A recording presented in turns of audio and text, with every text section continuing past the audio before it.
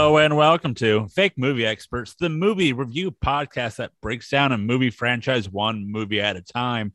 And we're starting the year off right with The Matrix. Because the new Matrix is coming out, so we're going to do the original three, and we're going to watch the new one again. I'm your host, Joseph Lessel. I'm alongside here with Ricky Marcelli. Mr. Lessel. Mr. Sweatland. Oh, hey, this is that was spooky, man. That came in intense, brah. Yeah, I'm scared. Yeah. I just saw two black cats and you said that, dude. Yeah. And our little spoon boy. Don't say it. Okay, good. I'm not Cypher. It was either him or the rabbit. So, but he's just above average, though. It's Keith Sweatland. I would have attributed him more to Mouse, but yeah, I know traitor, and I know traitor, bitch. you can be the little spoon boy. Oh yeah, no, I'm just gonna eat my steak and lick boots. But no, I'd rather hang out. I'd rather hang out with the old lady in an apartment while she smokes cigarettes and bakes cookies for me. Sounds awesome. That's what I'm talking about. So we're going to be talking about The Matrix, one of the groundbreaking movies in visual effects of basically once The Matrix came out, movies changed. It's arguably one of the most iconic films of our lifetime. Yep. It came out March 31st, 1999, directed by Lana and Lily Wachowski. You may know them from directing movies as the other Matrix movies. 2008 Speed Racer. They did Speed Racer? I didn't know that. That movie was cool. Yeah, I've actually heard that movie is a lot better than people think it is. It's visually there, but you can go to nocellentertainment.com and look up the queue and find out what we thought about that back then. 2012's Cloud Atlas. The Tom Hanks one. Very weird and very silly. Yeah. Kind of offensive.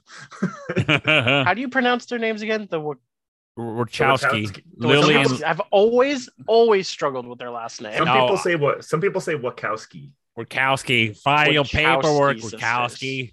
Yeah, or Wazowski is another way. Mike Wazowski. I've been pronouncing their last name all morning. Wachowski. Got it. There we go.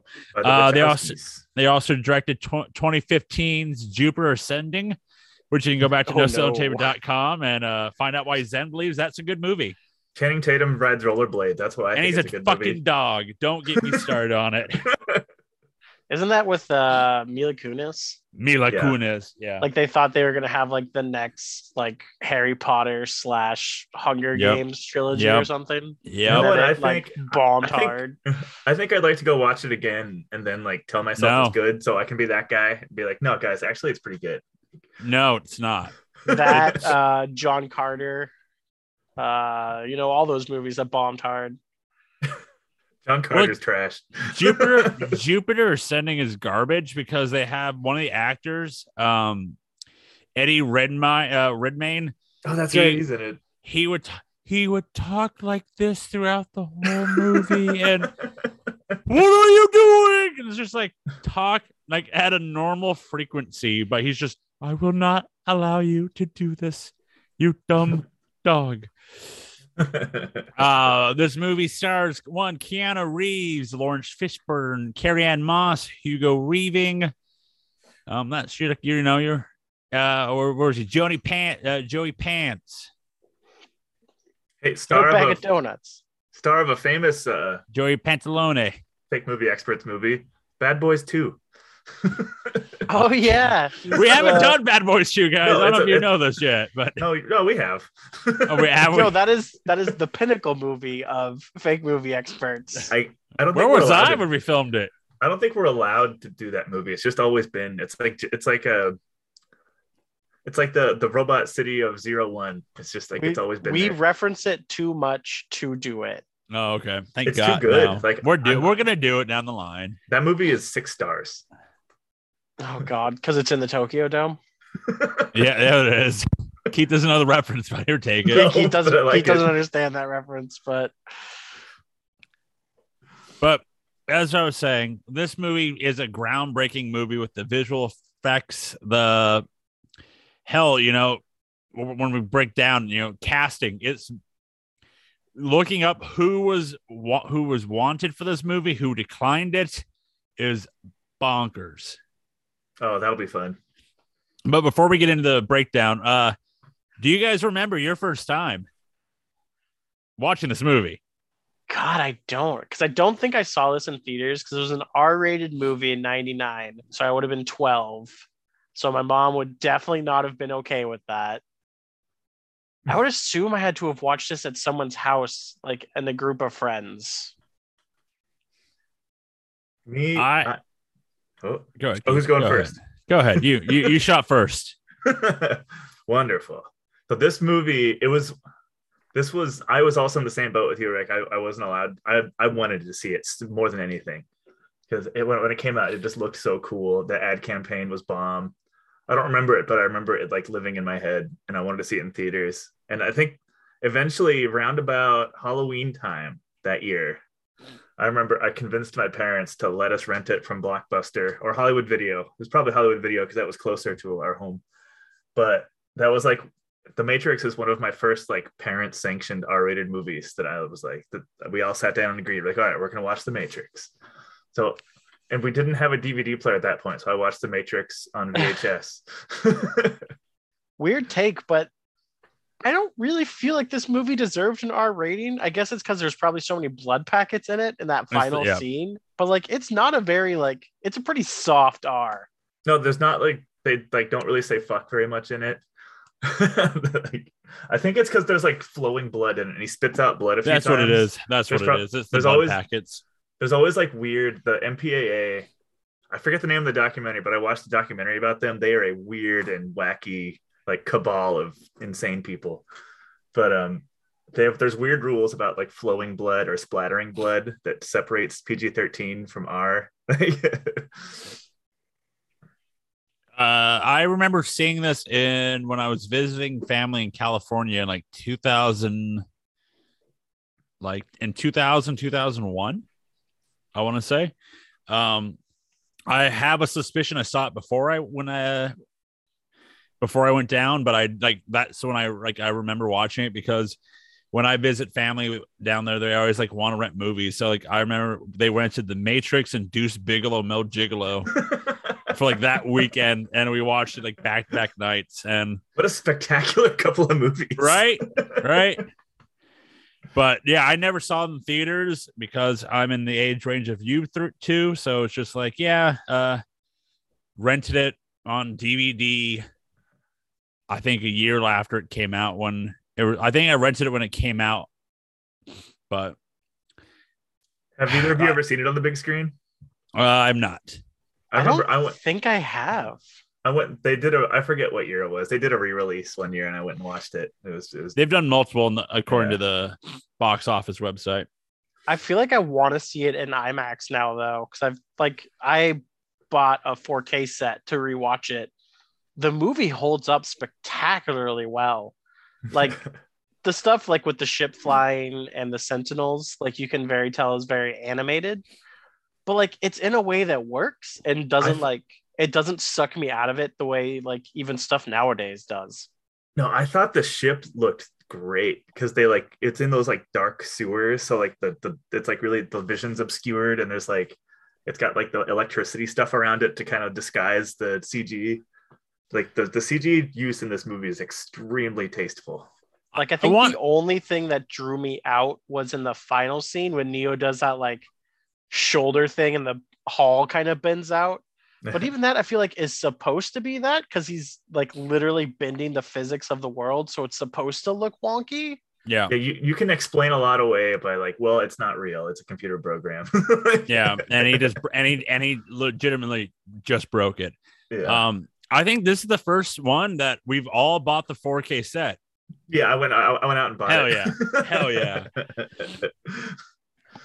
I was mad at myself because Matrix was in Steelbook earlier this year and I didn't pull the trigger for it. And the Steelbooks are like beautiful, but it was before I was like, I had Into made it? this terrible Yeah. financial decision in my life to get into steelbooks.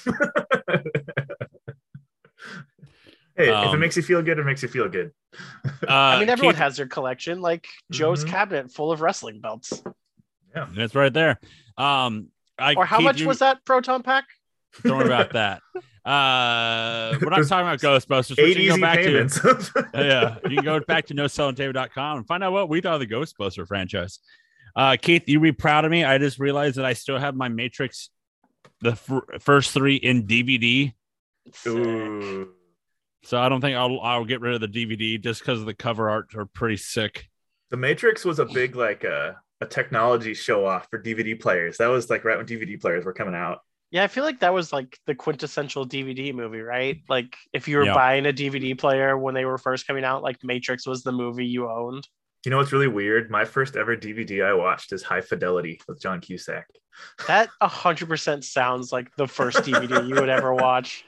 My first DVD that I watched when I got my DVD player was What About Bob? I don't think I ever owned an actual DVD player because I just had a PS2, so that was my DVD player. My parents had the VHS DVD combo. Oh, sick. Yeah. Weren't there like original of those? Like somehow you could burn your VHS onto a DVD. There's got to be some there were version. some there were some that you could do that of That's pretty to cool. do that. Imagine Yeah. putting a shitty quality VHS movie onto a DVD though. Just go buy the DVD. Hey man, hey, I had for the longest time I had the Back to the Future on VHS and they were burnt from TV and like you would get and we'll be right back to the That pauses and does the weird Yeah. clip. yeah, like and we'll be right back. Let's see what Mark and Doc would get themselves into next. And it's just like, oh God. But no, Matrix is fantastic. So let's break this bad boy down. So hey Rick, I'm not doing it this week, so go ahead. Boys, girls, non-binary, and everyone in between, please gather round for the reading of the plot to The Matrix. The world isn't what we believe. We are all living in the Matrix. But what is the Matrix? Who is Neo, and is he the one? Well, it's time to follow the little white rabbit down the hole and figure all this out. We are in the future, boys and girls, after a brutal war between human and machine that humans have lost. In the process of the war, humans destroyed the planet to try and starve the machines. Unfortunately, this forces the machines to find a new power source, which they found in us, turning the human body into living batteries whose consciousness resides within the Matrix. This brings us to Mr. Anderson, just an everyday hacker living his life as a programmer for a major programming company before he is introduced to more by Morpheus and Trinity, as well as the crew of the Nebuchadnezzar. Neo learns of the war and how humanity currently survives. Morpheus believes Neo to be the one who can save humanity from their shackles. But can Neo learn quick enough? And can everyone on the Nebuchadnezzar be trusted before the machines get to them? In The Matrix. God damn that battery scene, Morpheus's monologue, like when they're sitting in those chairs, like just the way Lawrence Fishburne just like chews up that scene and the way he speaks, he just like holds your attention. You're just like staring at him and it's terrifying and awesome. The way he does it's awesome too. It's dumbfounding how good the acting is for the lines these people are given. Like the acting in this movie is so top notch while talking about human beings being batteries. Oh man, this one this whole movie became like the mind fuck of like, are we really in the Matrix or is this real? Like people started debating like, is this real life that we're in right now? It's like, what is it? And the Wachowskis did such a good job with world building to where they created this story where there's like, it's always like, well, you can't prove we're not in the Matrix. It's the backstory is so good, and like it was us that scorched the sky. It's just these little throwaway lines that build up, like that you can make a whole anime series based off of. Just like one little line. Well, I super appreciated how like, because I mean, realistically, the world for the Matrix is so insanely in depth and complicated. But like, they give you enough to build it without overwhelming you with it. Like they didn't throw it to you right away. It's just like, dude, this world's crazy. Like I just loved the way the sisters kind of like build the world through the entire movie without overwhelming you with what could be a very overwhelming world building. Well, yeah, and I'm excited to get like work through the trilogy on this, because this movie is basically like a perfect story. Like it wraps up, it finished. This is a trilogy in one movie. like because of how much money they earned and how big of an explosion the fan base came, I think that is the like true reason why that they made more. It's because like this movie alone, I don't think they're planning on doing a trilogy. This was just a boom, we're one and done. And just like narratively, you can tell that there wasn't going to be 2 more movies, because this movie ends like the story. Like at the end of the movie, Neo flies away, badass Rage Against the Machine plays, and you can assume that he's like superpower God man. He's going to go defeat all the agents and free all the humans, and then you can just imagine in your head like what it looks like, and the story's done. I think they left enough to do more if it was necessary, while also finishing it if they didn't get more. Like they did what a perfect ending should be, of leaving it open enough to continue story building, but closing it enough to be satisfied if we never got more. Which they did, because of the fact like the last lines from Neo is like, you know, we know you're out there and we will find you, and you know, like it's so badass. He's just talking shit to the machines on a payphone. Yeah. God, Zoomers would not understand this movie at all. Being like, what the fuck are those things? They're like, what is that phone just sliding down? What the fuck's a Nokia? Oh man, the phone. I remember when I saw that banana phone. Ooh, dude, I still rewatching this movie. I still want it. Oh, I think someone came out with them.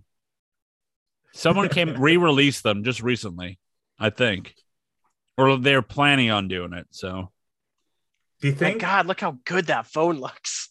Do you think it would be cool or nerdy now in 2021 to dress up as Neo for Halloween? First of all, Sweatland, it's 2022. Yes, in the year of our Neo, 2022. What is this? End of January or something? Yeah, we get it. The first week of January. Thank you. Yeah, come on, Keith, get it together. Hey, Happy New Year, guys. Yeah, Happy New Year. Like 6 days after, but sure. Nothing ties in the new year like breaking your brain wondering if you're a plugged-in battery. It's true, though. It's true. One cool thing I like about the fact of the Matrix is that there was like green tint to the entire time. When you're in the Matrix, when they're in the Matrix, there's a green tint to the scenery. I super love how like bright and vivid the Matrix is comparative to how like dark and dreary world like real life is. Like that's the whole thing the machines are doing, is to like make it seem like, you know, everything's so perfect. Why would you need to question the world? Because the real world is so gross. Yeah. One of the crazy things, I gotta see if I can find it, but in the first 45 minutes of the film, Neo, Keanu Reeves' character, has 80 lines, and 44 of these lines are questions, averaging roughly one question per minute. I mean, that makes sense. I mean, like, if you're like all of a sudden, if someone like appeared and then pulled me out, I'd be like, so wait, so what's going on? Really? It'd be a lot of reallys. Like, dude, how high are you right now? My mom told me not to take drugs from strangers. My mom told me not to go to dance clubs wearing leather kink gear. Well, I don't know what your mom told you, but Oh, I go gotta ahead, Keith. sorry, I gotta touch back to that battery line real quick. It's the as the internet says, I was today years old when I learned what the copper top line means in the Matrix. Remember when they're in the limo or whatever, and they're about to suck the bug out of him, and he says like, "All right, sit back, copper top." I think that's the line. I'm probably wrong, but he calls him copper top, and that's because of batteries. That's like, Yeah, I've seen that too. You didn't know that a copper top was a battery? I assumed I knew. I just like never put one and one together to make two. One more thing about Keanu's acting is before his character's final speech at the end, Neo never had more than 5 sentences in a row. Nice. Well, So remember, they played to his acting. This is like Keanu, because we think about Keanu Reeves now and you're like, it's Keanu Reeves. All Keanu does is touch things and they're great. Whether they're like major blockbusters or weird, trippy secondary films, like his acting is always amazing. But like, this is young Keanu. I didn't realize how young Keanu looked in the Matrix movie. He was like such an unsure thing at this time. Like he was the high guy.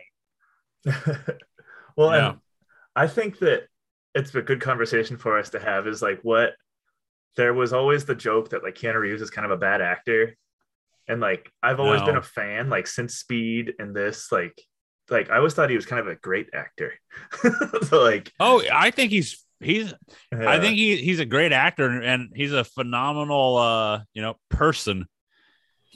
I was saying I read something that he in almost all his films he always tries to pay off the like production crew, the helpers, not the writers and other actors, but it's like the crew that carries all the like the grip and shit. Yeah, like the and I guess boy. They always say this. They talk about the second boy. Yeah, and I guess according to the reports that he has given away about $75 million of his own money to pay for all the crews that he's worked with in all his movies. So like he's a fantastic person. God, so crazy like how little he did between Speed and Matrix. Well, I think he was working on the Matrix because the Speed was 95 and Speed was 94 and Matrix was 99. It was 5 years between those movies. They had to have like approached him in like 96 or 97 though. This movie had to have been a few years of production. I mean, there is some stuff about production here. Like let's talk about it now, and then we can talk about the movie and all that stuff. A lot of people were asked to take this role. Most famous one is Will Smith. Will Smith was offered the role. He turned it down for Wild Wild West, which you go to nocellentertainment.com. And great song. Great song. I still stand. It's a fantastic movie. I love it. You see Salma Hayek's butt? That was pretty cool.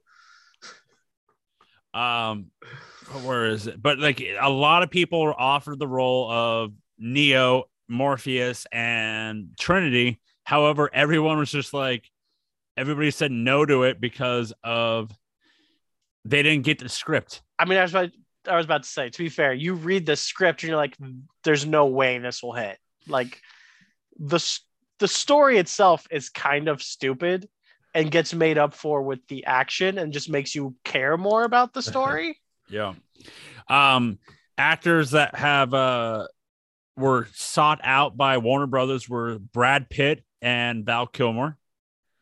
But was Val Kilmer supposed to be Morpheus? Either Neo or Morpheus. Val Kilmer was old by 99, wasn't he?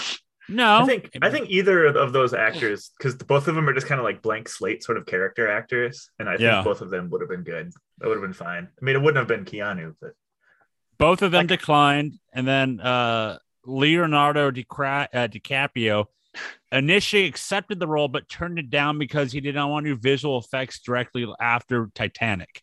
Joe, you almost did a really big time 90s joke right there with the DiCaprio. Yeah, DiCaprio. That was back I stopped when he was myself. just like, I stopped he was myself. like a hunky boy. Yeah, I stopped myself for that one. Leo would have been weird in that role because he was still in his pretty boy mode. Yeah. Like he wasn't like the serious Leo yet. Yeah, so it would have been weird to have a pretty boy. Yeah, imagine Leonardo DiCaprio with like his head shaved, pulling a tube out of his throat. Right. Another actor that had to turn it down because of family obligations, Nick Cage. As Neo? Yeah. Nick Cage would have been great as like one of the like ghosts or zombies. He would have been that they great talk as about. the bad guy. Or the Like Nick Merovingian. Cage as Cypher would have been sick. Yeah. For Neo, I'm not Neo, Morpheus, Gary Oldman. Ooh, that would have been good. I mean, Gary Oldman can do. You could replace any actor with Gary Yeah. Oldman, and it would work because he's so amazing. Yeah, he's very versatile. He's like a chameleon actor. He can do anything. Val Kilmer and Sam Jackson. Oh, Sam Jackson would have been ridiculous, but I would have loved it. He wouldn't have been as good as Lawrence Fishburne. No. I love Sam Jackson, but Lawrence Fishburne can act circles around Sam Yeah, Jackson. no one can beat old Larry. He killed it. John Cusack lobbied hard to get the role of Neo. Okay, John Cusack. And here are the names of names who auditioned or offered the role or turned down the role of Trinity. Marissa Tomei. Weird. Selma Hayek. Tell her I'm an architect. I'm okay. Selma Hayek in that role would have been different. Catherine Zeta-Jones. That would have worked. Jennifer Lopez. That would not have worked. Angelina Jolie. Probably would have worked. Although Jennifer Lopez had just done The Cell. Didn't this? I think Yeah, The Cell she did. came out. Yeah. Drew Barrymore. Oh, I do love Drew, but she would not have worked in that role. Kate Hudson. Ew. Uma Thurman. Ooh, I love Uma could have done it. Uma could have done it. Lucy Liu. She I could have mean, done I it. always love Lucy Liu, so yes. Heather Graham. I love Heather Graham, but That was like the no. same. That was. She was probably about to film Austin Powers too. Yeah. Elizabeth Hurley. No. And Mariska Hargitay. I don't know who that is. Law and Order, SVU. Oh, Wait, Benson. Yeah. God damn it, Keith. But yeah, like David Duchovny turned down the role of Neo so he could be in X-Files. That's probably smart. But I'm looking through the lore and stuff, and it's just like Christopher Mulaney auditioned, the other person from SVU auditioned for Agent Smith. That would have been weird. I I also am today's year old when I realized what other movies Agent Smith has been in, including like one of Keith's favorite franchises. Oh man, yo, Lord of the Rings. Hugo Weaving is a mega star. Yeah, dude, he acts a lot. Hugo Weaving I think he has like the best performances in Matrix 1, at least like the way he speaks. He must be very rich for the amount of movies he does. Oh yeah, he's the Red Skull or whatever the fuck. He's in, yeah. What's her name? The actress that plays Gamora and like Guardians. Oh fuck. What's her name? I know who you're talking about. She's super famous, and I love her. Oh my god, I'm blanking really hard. Like I have her pick. Zoe, is it? Zoe Deschanel. No. Isn't it just like Zoe? I don't know. Zoe's Zaldana. Yeah. Yeah, Zaldana. Zoe Saldana. She's in Guardians, so all the Marvel movies. She's in Lord of the Rings. She's in the Star Trek franchise. She's in Avatar. Wait, Zoe franchise. Saldana's in Lord of the Rings. Not Lord. Star Trek, Guardians, all the Marvel stuff. Avatar. She's in like a shit ton of the more famous kind of franchises. So she's like banked on that. Damn. How do we get on Zoe there though? I don't know. Making a lot of money doing franchises like this. Yeah, it's true. But this movie is a fucking mind trip in a way of like there are so double meanings to everything. So Keith, I have your 14 mind twisting terms for the Matrix. Ooh. So the Matrix has its own meaning. You know what the meaning is? A matrix, like a series of things. What do you mean? A built world. Is where it's referred in the originating in the 15th century, according to the Oxford English Dictionary, or also referred as the womb. Ah, cool. Neo, Thomas Anderson. Neo is an anagram for the one, since Neo is the one. Yeah. Metacortex, it's the software company that Neo works for. Oh, I never realized we learned the name of his company. Yeah, it was on the building. Oh, cool. Meta is a combining elements that means change or higher beyond. Cortex refers to the outer layer of an organ. Mm-hmm. So in this case, metacortex could imply the idea of a higher intelligence, like the robots or computer programs. Yeah. Trinity, is the common thought of the Christian, Holy Trinity, the gods and three people, Morpheus, Neo, and Trinity. Mm-hmm. The White Rabbit in this movie is just, it's a reference to Alice in Wonderland, and follow the White Rabbit. Morpheus is the god of dreams, or translate from Greek into maker of shapes. Morpheus cracks me up, by the way. He's like a religious fanatic, and as we see in like 2 and 3, everyone just sort of rolls their eyes at him. Yeah, like he's borderline insane. Yeah, he's like, trust me, like I'm right, guys, I'm right. Like, no, this one dude is gonna bring down this entire like batshit crazy robot army. Right? Yeah. The Nebuchadnezzar, what is it? His name for the Nebuchadnezzar II, the ancient Babylonian king, who would said he would have having troubling dreams that he couldn't remember. Huh. So that's for future, for Reloaded. Zion is the last. Zion is the city that are from. Zion might have been. Where was it? Zion is space settlement built by the Rastafarians. The original Zion was the ancient Heroic city, often used in the synonym of Jerusalem. Oracle, the Oracle Central program that can see beyond. Keith Boyce Cipher. But yeah, these are all the more famous thing that comes out of this is the bullet time for this movie, and how crazy that at that time of him, the most famous shot of one of the most famous shots of Matrix is him bending backwards as the bullets fly past him. I always forget, because they make it seem like he's untouchable. I always forget that he actually gets shot in that scene. I just watched it, and it's just it's like, I've never seen. How did you do it? Do what? You move just like the agents. And then he looks and he got a bullet going. He's like, not that fast. Well, and the funny thing about that scene is I like that he's the Trinity, help.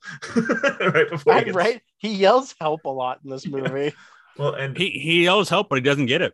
And then, God damn it, Trinity is a badass in these movies. Like the part she has the cool one-liner, the dodge this part, and God, it's cool going back to that kind of stuff. After all, the Disney Marvel quippiness, it's just cool to get a sincere badass line. It's there's nothing there's no winking. She's just no, dodge this, motherfucker. Just dodge this, asshole. Yeah. One of the things watching this movie is, honestly, and I texted Keith when I watched it, I did not know the villain, the Cypher turning on them is legitimately the first line in the movie. Because when you see the code, and then when Trinity calls in, it's like, operator, yeah, hey, operator, and he's like, hey, what are you doing? You're not supposed to be there. Because Cypher's finding out where Neo was, and Trinity was there, stalking him. But the whole point, it's Cypher turning on them, is legitimately the first line in the movie. Is like, what are you doing there? You're not supposed to be there. Because they're trying to. The opening line is that Cypher's watching him, and then Trinity is switching out to watch him. No, if you rewatch it, he goes, what are you doing there? It's because the fact that he is trying to find the Neo for the agents. That's the whole purpose of what Cypher's trying to do right now. But when she calls and it's like, operator, I need to get out. And he's like, he goes, what are you doing there? You're not supposed to be there. And she's like, oh, I took another shift. Yeah, because he's like, you weren't supposed to be the one who was replacing me. And then she No. goes, oh, I decided to take another one. No, He says, what, you weren't supposed to be the one replacing me. He's just more, it's just the fact of him going like, what are you doing there? It's the fact of he's just trying to find the Neo for the agents to point out, there he is. That's who you want. But she's just there. He was just worried that she might fuck it up, which she doesn't at the time. And man, I think speaking of that first sequence when Trinity's doing the hack and trying to talk to Neo and that part, I remember going back to when I first watched that movie, like when she jumps in the air and floats, like the special effects in that fight, I remember really were like impactful when I was young and I saw that for the first time. And she has like her tight leather pants on and she just looks really cool. Like the opening action scene took 6 months of training and only 4 days to shoot. Yeah, everything leading up to it, like if you give me that Juris my diction crap, you can shove it up your ass lines, and then like I think we can handle one little girl. We've set multiple teams up there. They're all dead.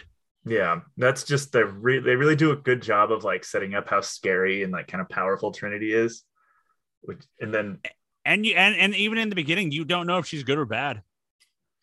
Like in the beginning of the movie, you don't know who's good and who's bad. You just see the agents show up and they're like, they're already dead. And it's just like, okay, is she good? Is she bad? Are they funny. Good? Are they bad? I never, just because of how cool she was, I like never found that ambiguous. I always thought she was like, nah, she's a hero. Like she's cool. And then I forget where I was going with that. Oh, I guess like we'll chat about it later in the Reloaded episode, but in one of the Animatrix episodes, it goes into like a little more Trinity lore. So she's really like the depth that's added to her just like really sinks in how like badass of a hacker she is, because she's a famous computer hacker. They all are. Yeah, they all are in the way. I guess Neo is too. They all are, I think, but I think they just call Morpheus like terrorist because he for what he did. I forgot what he did, but oh yeah. Oh, and I lost my train of thought there. Sorry. Oh.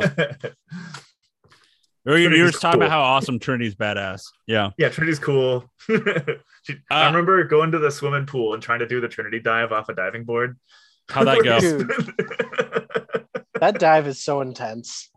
I just like landed on my back and hurt myself. I also like how they she's an intense badass, but then they also do a great job of establishing how terrifying the agents are, because she wrecks shop, but then is terrified of these people.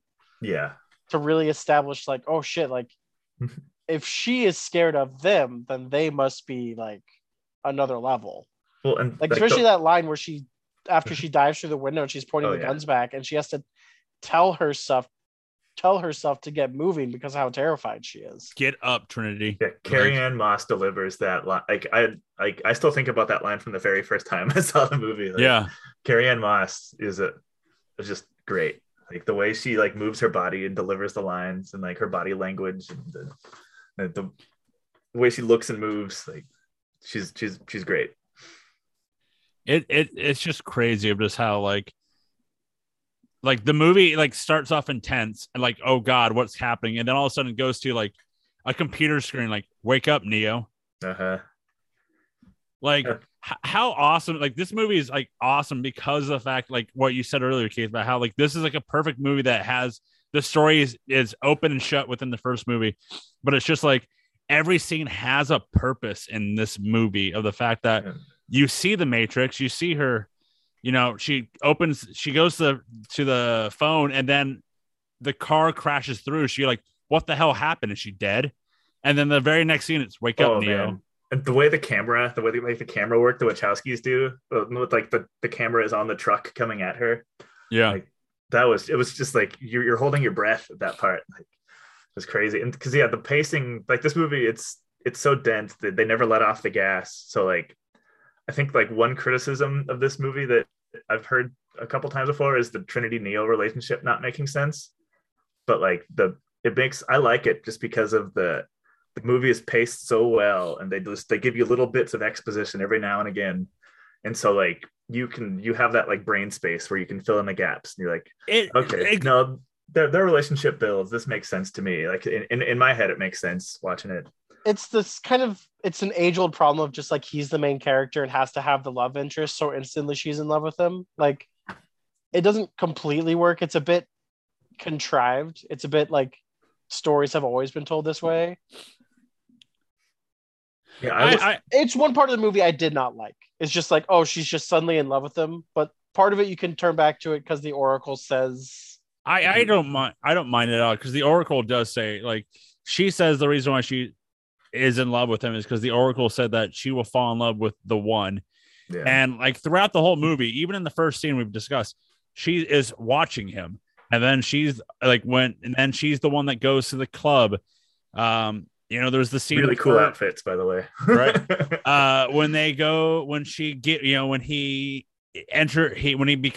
in the real world, and he falls asleep after his first training, and she delivers him food. There's like the small things you have to like, you can pick up that she likes him.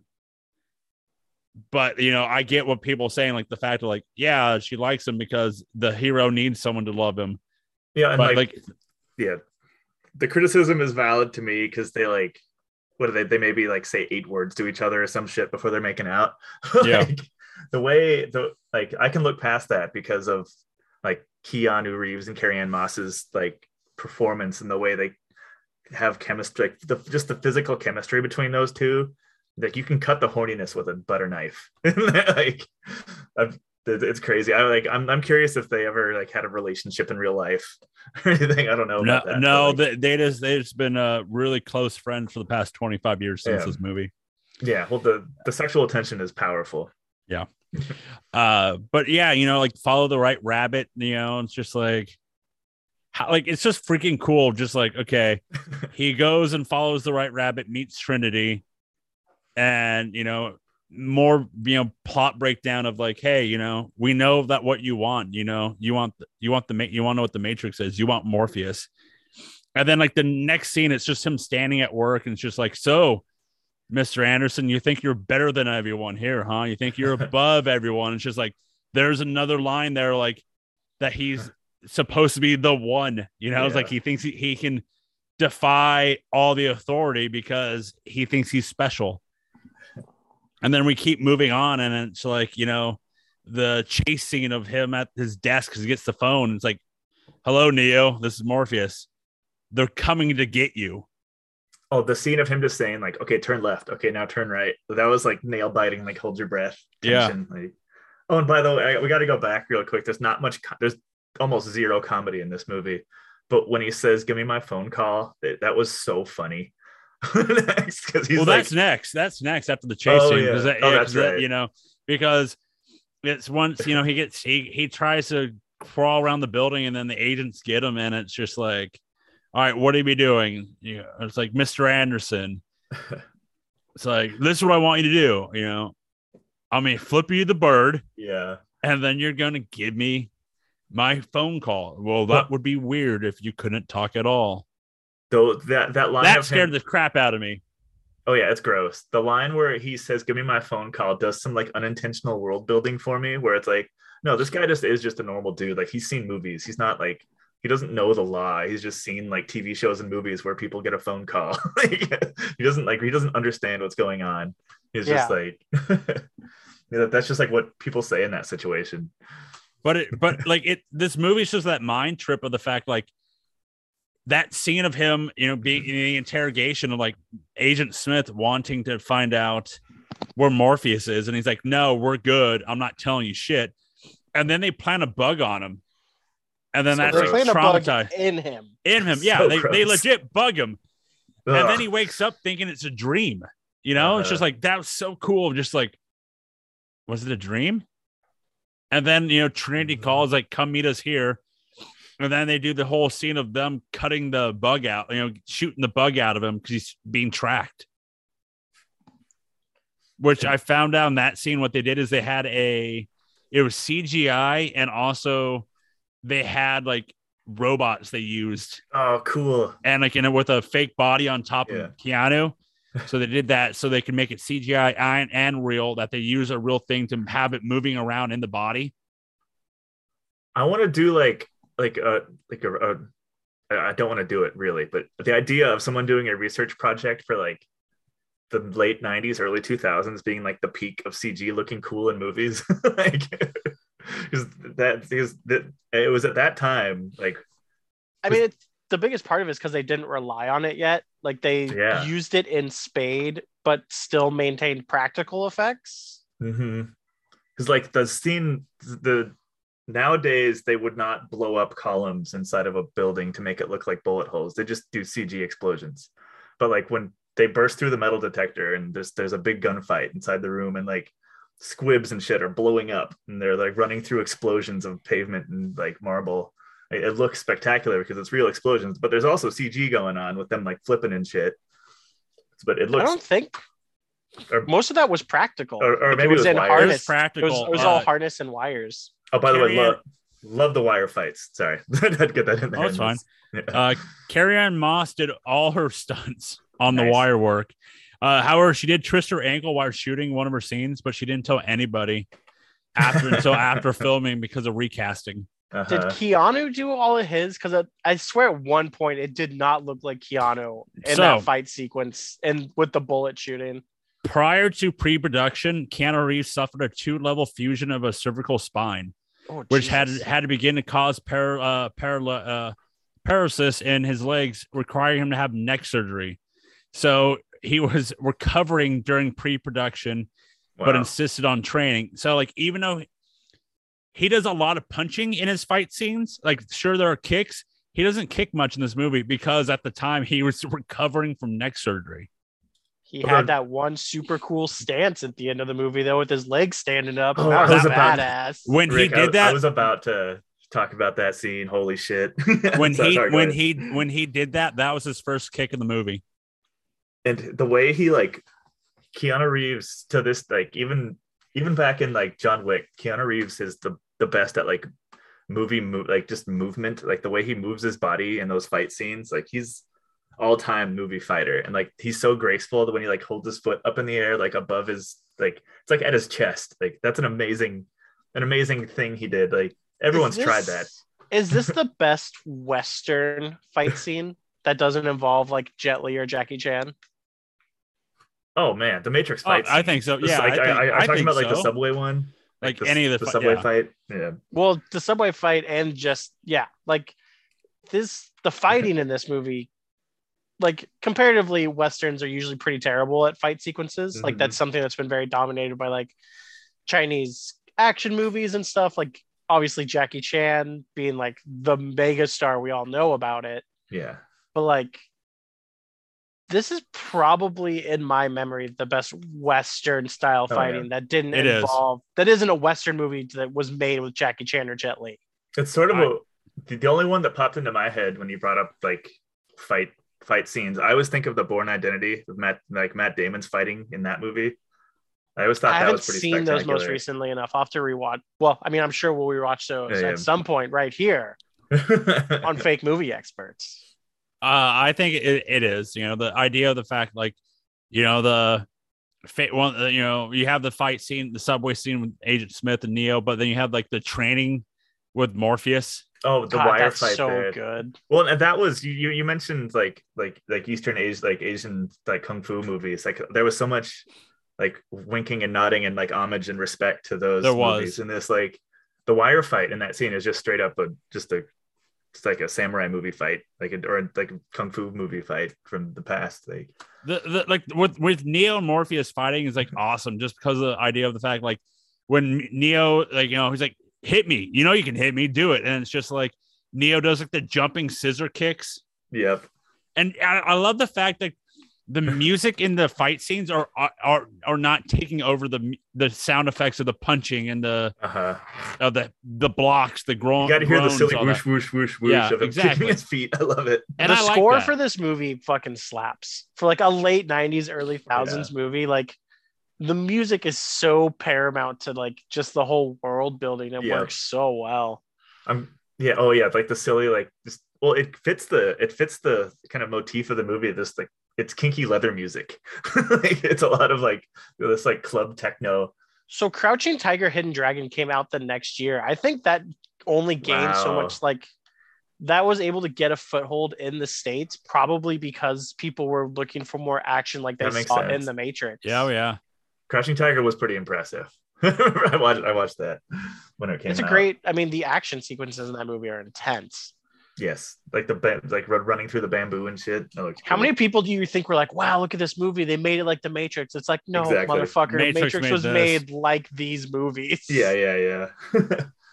Oh, Like- and we got to give before music topic goes away, we got to give a shout out to Rob Zombie for Move to the music. Regular, dude. Yeah. that song is always good.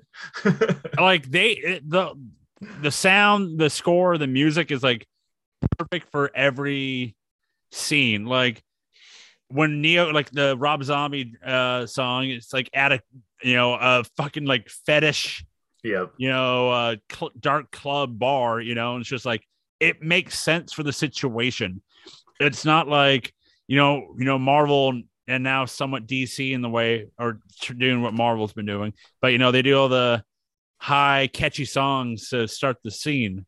Isn't it weird that Rob Zombie, as someone who has done such weird shit, has always apparently just been kind of a good guy as well? Oh, yeah, I've Like, heard you've he's never a heard fantastic anything guy. bad about Rob Zombie, even though he's fucking bonkers. You know his next movie, right?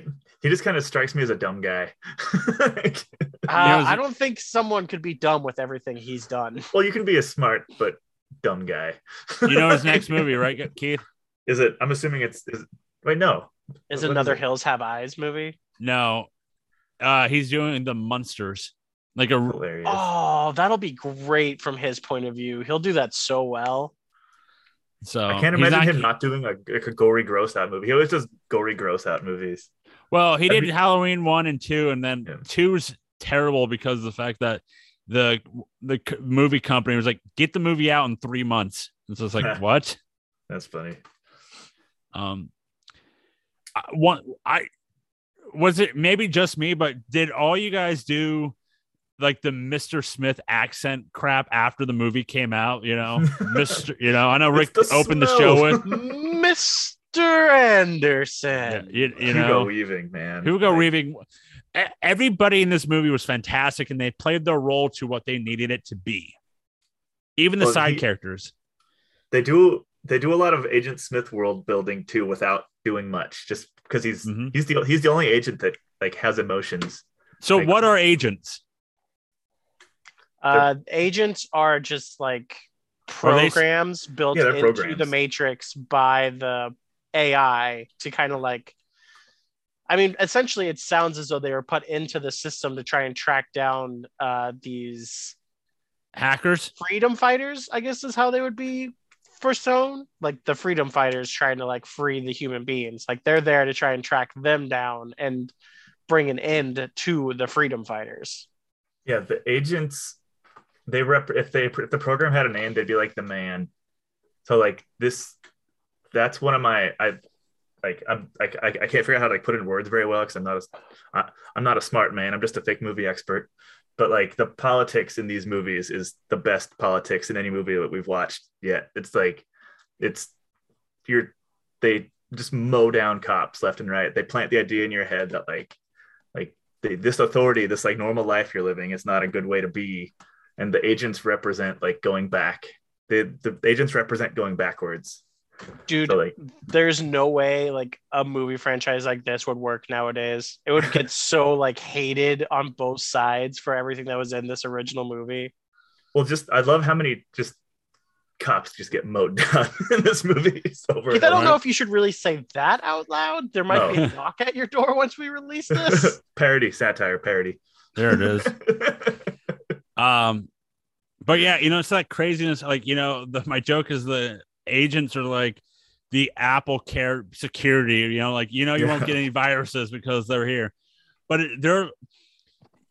it's that crazy part for like Agent Smith, who we know his name, but we don't know the other two backup agents, but it's just that crazy part that Agent Smith wants out of the Matrix. He wants to know what's more, what's beyond this that world. Scene where he's just like, I hate being in here. I hate the fucking smell of everything in here, even if you can call it that. Like that whole scene, we could already see the breaking down of this program that like becomes such a big part of the overall franchise. He made it so you could smell. Sorry, I could smell like Morpheus's head while he was rubbing his hands on the sweat. Right, like putting his fingers up his nose, like you smell it. Yeah, it's that crazy thing that you can note. You notice with Agent Smith how different he is because of the fact that in every big dialogue situation, if he's talking with Morpheus or he's talking with Neo, and when he's still Mr. Anderson, he takes his earpiece out and he takes his glasses off to show emotion. To show emotion that he's like, I want to know what you're doing. I want to know what's out there. I want to, basically he wants to feel human. But he hates humans. See, I wouldn't say he wants to feel but he hates being human. Because he wants to be like, he wants to go back to just being a program. Like he wants out of the human world. He doesn't want humans there. He hates humans. He hates everything they are. He wants the perfection that is a program without realizing that because of that want and need, he is no longer a perfect program. I saw in an article, I was trying, if I can find it, but Hugo Weaving broke his hand in the last fight sequence in the subway because they said, hey, the scene of him punching the pillar and like it breaking, they said punch here and he was slightly off. Oh no. And he broke his hand because he punched the real cement. I think that's part of the whole thing with Agent Smith is that to a certain degree, he is becoming what he hates, and that like in itself fills his rage. Like and it's why he hates Neo so much. Neo is like the embodiment of like human resistance. And human resistance is what is preventing Agent Smith from getting out of the world that he hates so much. Mm-hmm. Which is why he has just such a deep hatred towards Neo. Oh man, yeah. There's so many cool things, about this movie. Perfect. Right? Like one thing I like, and just me noticing it this time around, because I was trying to be more of a detailed watch look and all that. It's just like the reflections in people's sunglasses. You can see, like when you meet Morpheus for the first time and he turns around, the lightning bolt flash, and then all of a sudden it's like he's sitting down talking to Neo, and then you just see Neo's reflection in the eyes. It's definitely one of those movies where like if you wanted to and just fine-tooth combed scene by scene, you could probably find something in almost every scene because of how like meticulous the sisters were and what they were doing and what they were trying to accomplish. Like there is not a single moment or scene in this movie that is not trying to accomplish something to the overall goal of the world or the story. Yeah, I think that this movie, I can't imagine like the scores of like future philosophy majors watch this movie at our age. Like, because this movie, there's a lot of like, it's funny because I literally took philosophy 101. I was about to say there's a lot of like philosophy 101 in this movie. It's like with the idea of self and like who you are versus who you want to be kind of thing, and like the ego and all that stuff.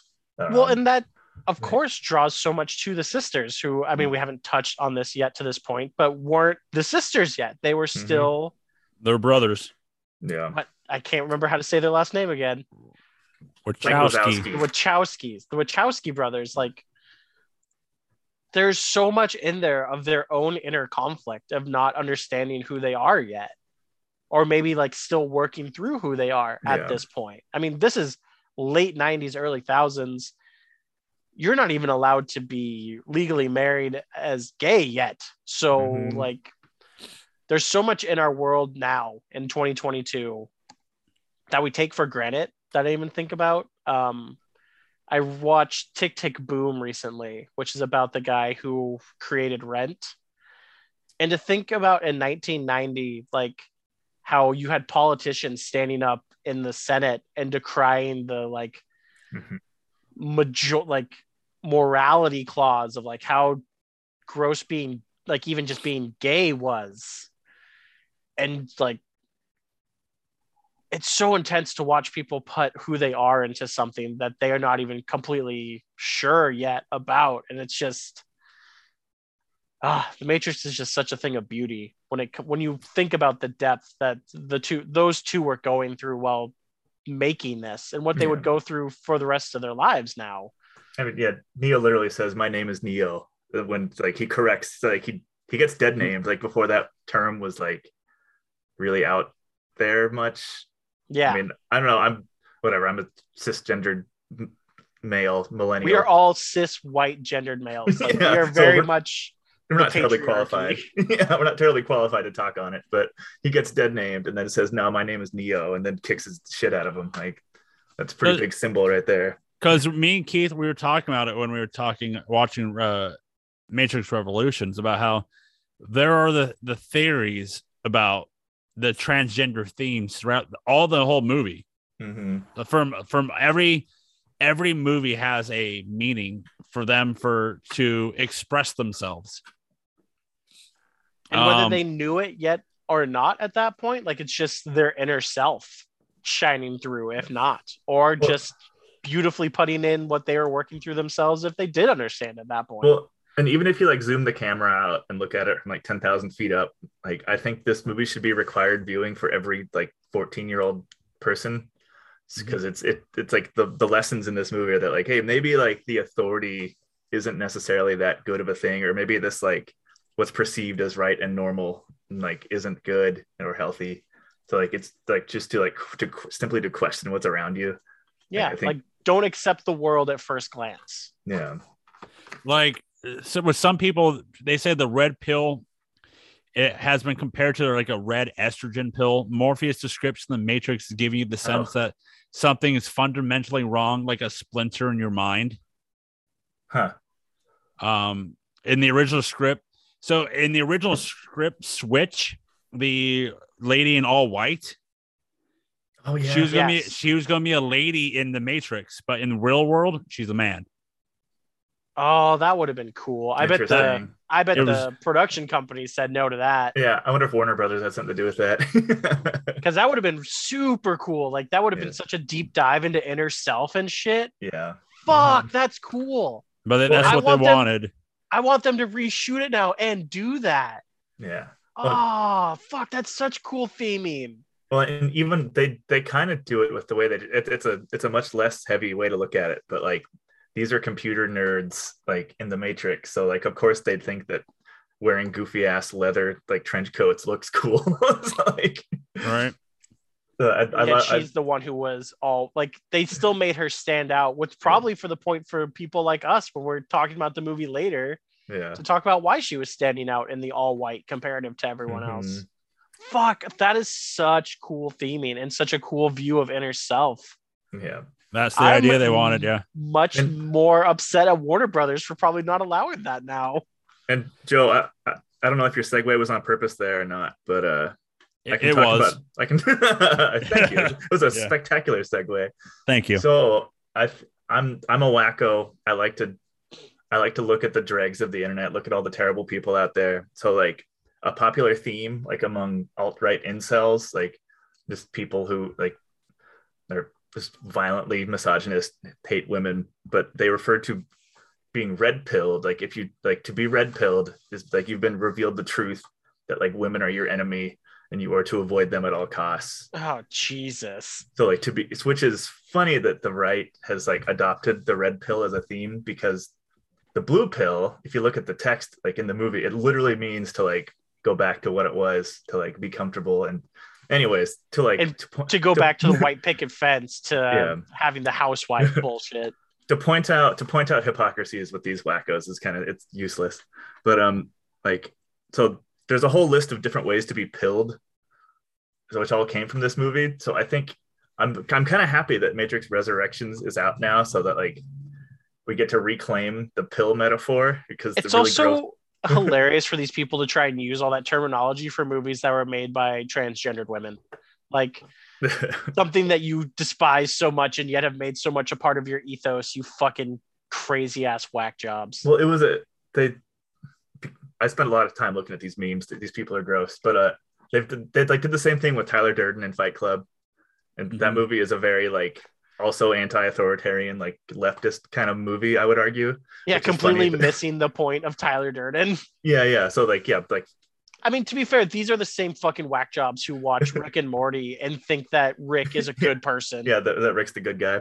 But anyways, I found a nifty list on it's funny where I found it, the Anti-Defamation League on their website. They have an article talking about, since this new movie's coming out, they went through like a list of the different versions of pilled you can become, and like I went down a rabbit hole learning about these different pills. So there's red pill, which is like for incel people who, oh god, the incel red pill can be explained by the 80-20 rule, which says that 80% of women desire just 20% of men.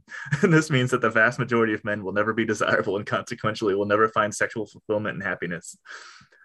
So that's red pill. The black pill is it's like a darker version. It's sort of nihilism that like we can never, we must like get rid of these women. They're horrible. Keith, I'm worried about parts of the internet you're going to. There's one called the rape pill, which is pretty gross. It's kind of nasty. I'm not going to go too far into that one. But it's that like, it's the rape pill. To be rape pilled means that like as men, they are stronger and must take what's rightfully theirs. It's disgusting and violent and horrible.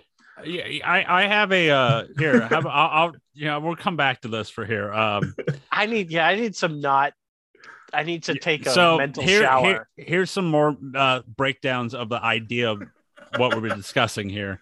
Nothing bad. What is wrong with my topic here? No, yeah. But they interviewed one of the sisters, and this is the idea about the fact of the themes of the transgender themes here. That the splinter in Neo's mind, that in many trans folks is a lot like their experience being socialized as a gender that doesn't align with the true gender identity. Upon waking up, Neo being his transition from one identity, Thomas A. Anderson, a name given to him by the machines, to the one he sculpts for himself, Neo. Neo rejecting an old woman's name, i.e. his dead name, for a new one is there's a thread about that. Agent Smith only refers to him as the dead name with the persistent emphasis on Mr. Oh yeah, fuck. Yeah, I mean, and that kind of ties back all to the introduction to Neo of being like, you're living your whole life searching for an answer because you don't feel comfortable in who you are. Like that's whole Neo. That's all of Neo's being, and what like the movie starts off with. Yep, and then like, and even in the very first scene, you see the first two words are call trans opt for third. So opt, so call trans. But in the real Galaxy Brain moment, the trans theme of the Matrix aren't only in the plot, but it can give a look at the way film's groundbreaking effects and visual thing. Look at the bullet time scene, a technique to split time. Bullet time gives the association of two temporaries at once, an effect resonant with the experience of gender transition and multiple embodiments across the board. So bending to one side because the bullet's going one way, the other going. So there are a ton of that type of themes in this movie that, people don't talk about, don't know about. Yeah. But it's that craziness that, it's a topic now that they're not afraid to talk about. And, the sisters are really happy that fans are actually like, follow this.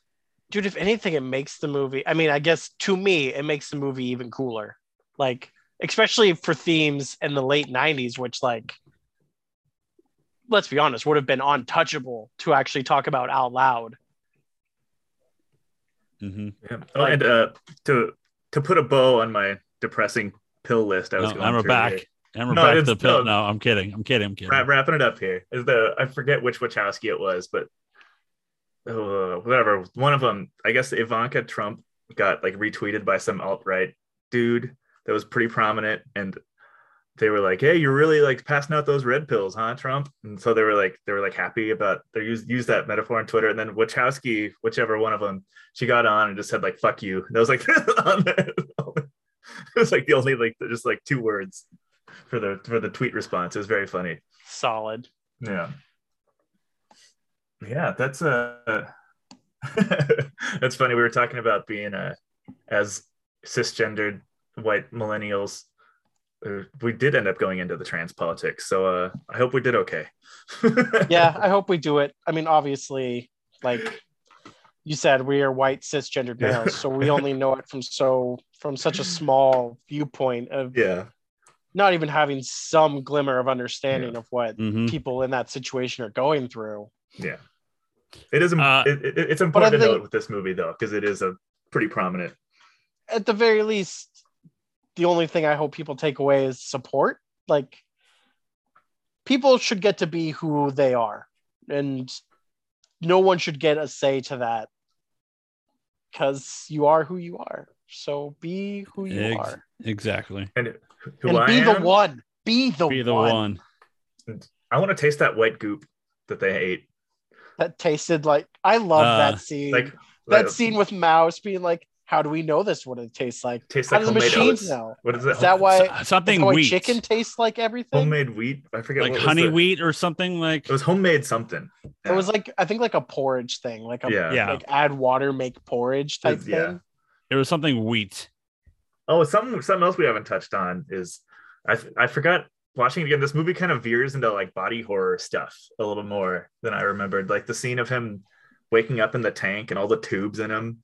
It's just the images, these big scale, like terrible images. And I always get squeamish with scenes with people pulling tubes out of their throat. I can't look at it.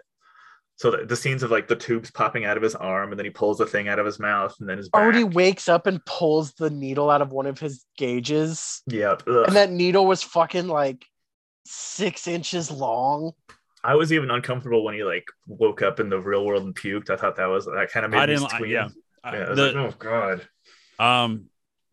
So for that scene of when Neo wakes up in the pod connected to the Matrix, the pod was constructed to look dirty, used, and sinister. During the testing of breathing mechanisms in the pod, the test suffered hyperthermia, and the tester did in under 8 minutes. So the pod had to be heated. Cool. Makes sense. Yeah, they just fill it up with a garden hose or something. Right. Yeah. Here's some water. Insane how good that scene looked too. Like you look at some scenes that get made now, and it's just like, well, this looks like garbage.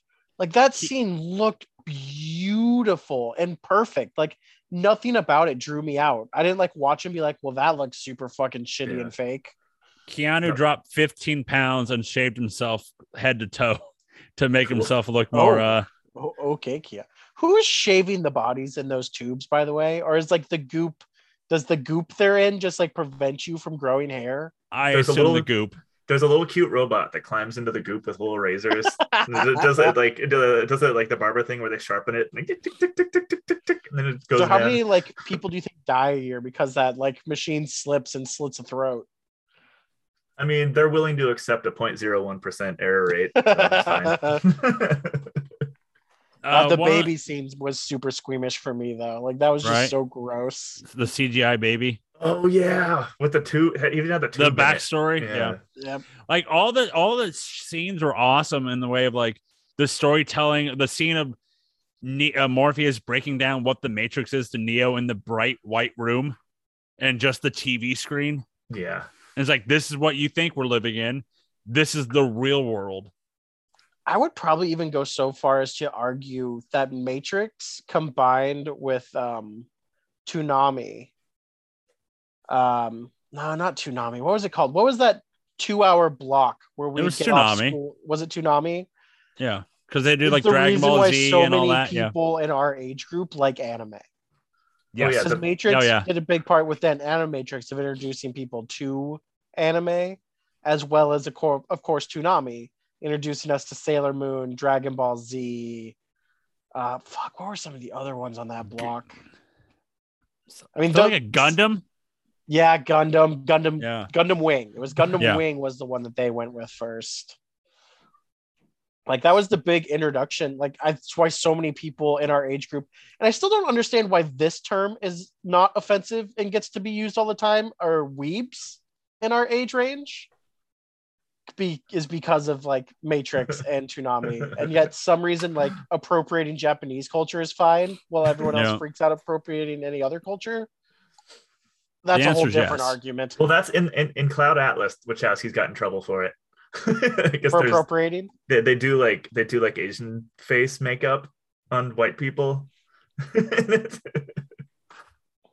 Oh, it also had Ghost in the Shell. That was a big part of Toonami, because that made me think of what's her name playing the main character from Ghost in the Shell in the live action remake. Oh yeah, yep.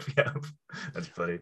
No, I was just thinking, the Wachowskis, just like the way they speak and the way they move. There's lots of like anime landings when they like land on the ground. Oh yeah, like the way they interact and fight is very like anime and talk. It's like.